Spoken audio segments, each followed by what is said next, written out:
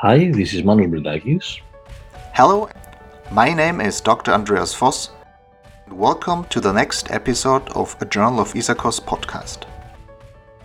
In this episode, we would like to present the latest issue published. This is the volume 5/3 of 2020. Apart from the editorial written by the journal's editor-in-chief, Professor Nick Van Dyke, this issue contains 5 current concept review articles, 1 state-of-the-art review, and a pool of abstracts presented as a poster in the last biennial Isakos Congress. The editorial, entitled COVID-19, describes the impact of the pandemic on our practices. The author expresses his agony concerning the safety and the health status of the surgeons, the authors, and the reviewers, and narrates the story of Dr. Semmelweis, the Hungarian physician who was pioneer of antiseptic procedures. This is a sentimental article that ends up with the conclusion that solidarity should be the only way adopted in order to win the storm of COVID-19.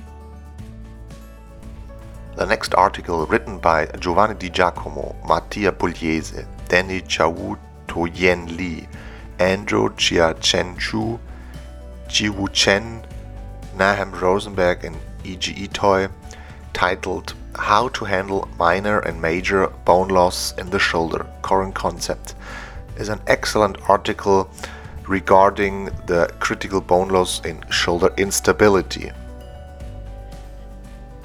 This article gives the reader a step-by-step approach how to address bone loss in shoulder instability.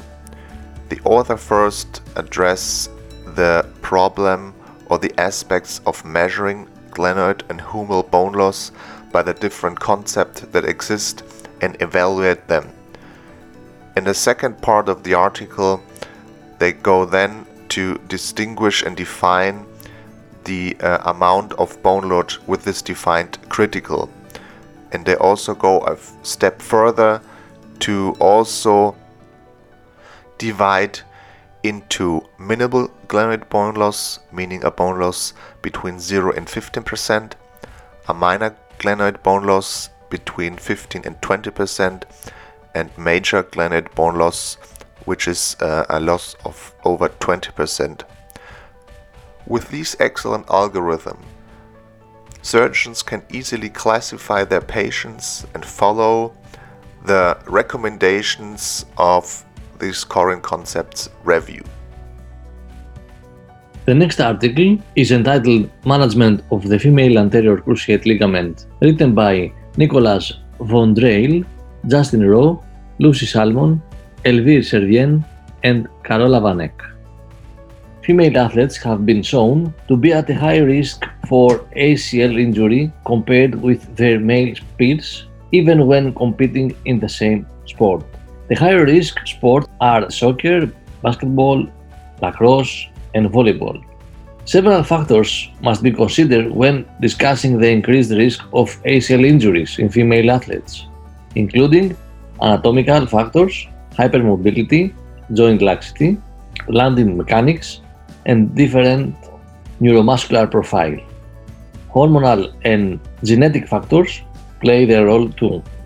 Prevention strategies that have been proposed and the debate area of graft choice, as well as the return to sport protocols, are discussed extensively based on the literature published, and the future perspectives are also predicted.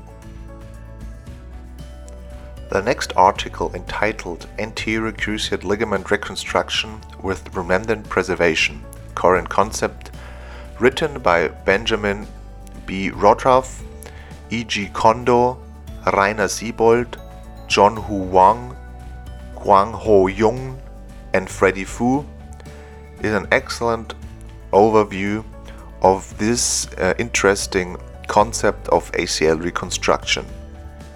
The aim behind this study is to use and analyze the remnant of the torn ACL as it contains and provides substantially to the healing of an ACL reconstruction, providing cells, blood vessel, and mechanoreceptors. Following the recent literature, there is no increased complication rate following ACL reconstruction with membrane preservation, and there's also no increased risk for cyclops formation or extension deficits or arthrofibrosis.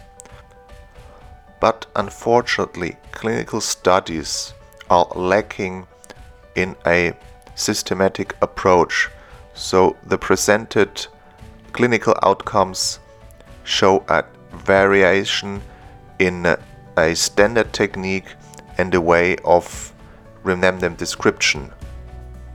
In conclusion, the authors state that it remains to be seen if and when remnant preservation should be applied in primary ACL reconstruction, and they also proposed for additional and further research to define indicators and specific techniques.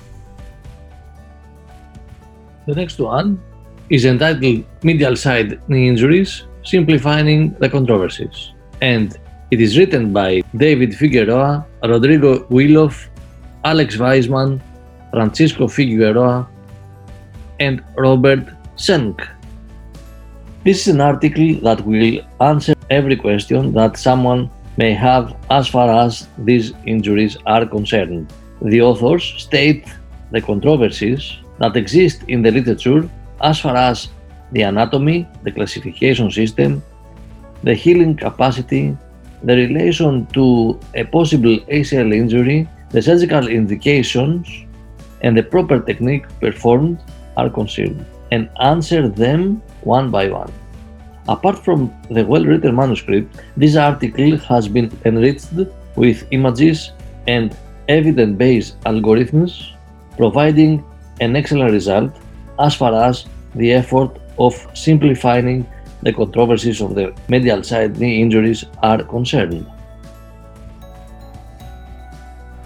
The next article, entitled Doxycycline Improves Tendon and Cartilage Pathology in Preclinical Studies, a Current Concept, written by Robert S. Dean, David H. Carhart, Nathan R. Graydon, Nicholas N. D. Filippo, and Robert F. Laprade, is a state-of-the-art concepts review regarding the use of doxycycline. In the past, doxycycline has been exclusively used as an antimicrobial medication, but now recent studies have investigated the anti-inflammatory effect of this medication on our musculoskeletal system and pathologies. It has been shown that doxycycline directly inhibits matrix metalloproteinases, which are enzymes that are elevated during inflammation and have specifically been linked to cartilage, tendon, and bone pathologies. Up to now, there is only one known clinical trial that has examined doxycycline's use. Therefore, the authors propose additional clinical and preclinical studies to further investigate this significant effect on musculoskeletal pathologies.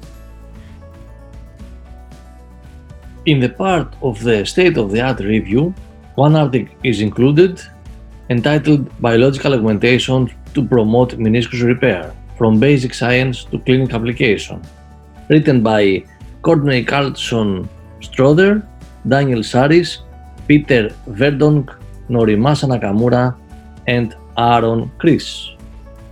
There is a wide variety of biological augmentation methods in order to promote meniscus repair. The literature on each one of them has a significant amount of heterogeneity, making the comparison challenging. The efficacy, the superiority of a method to the others, and the safety are discussed as far as the hyaluronic acid injections, the growth factors injections, the bone marrow stimulation, the PRPs, the use of fibrin clots, stem cells, and biological membranes are considered with regards to their use as a potential tool for healing augmentation. Finally, the future perspective are also referred, as well as the conclusion of the literature review. Last but not least, the accepted abstracts from the 12th Biennial ISAKOS Congress in Cancun, Mexico can also be seen in the latest issues and downloaded on our journal's website. Find more details in gisakos.bmj.com. We invite you to also follow us on our social media pages such as Facebook and Twitter, and encourage you to post and comment on this podcast. This was Dr. Emanuel Brilakis from Ygea Hospital in Athens, Greece, on behalf of the Journal of ISAKOS. This was Associate Professor Dr. Andreas Voss from the University Hospital of Regensburg in Germany on behalf of the Journal of ISAKOS. We hope to have you back for our next episode. Until next time, goodbye to everyone. The views expressed in this podcast do not necessarily represent the views of the Society or the Journal.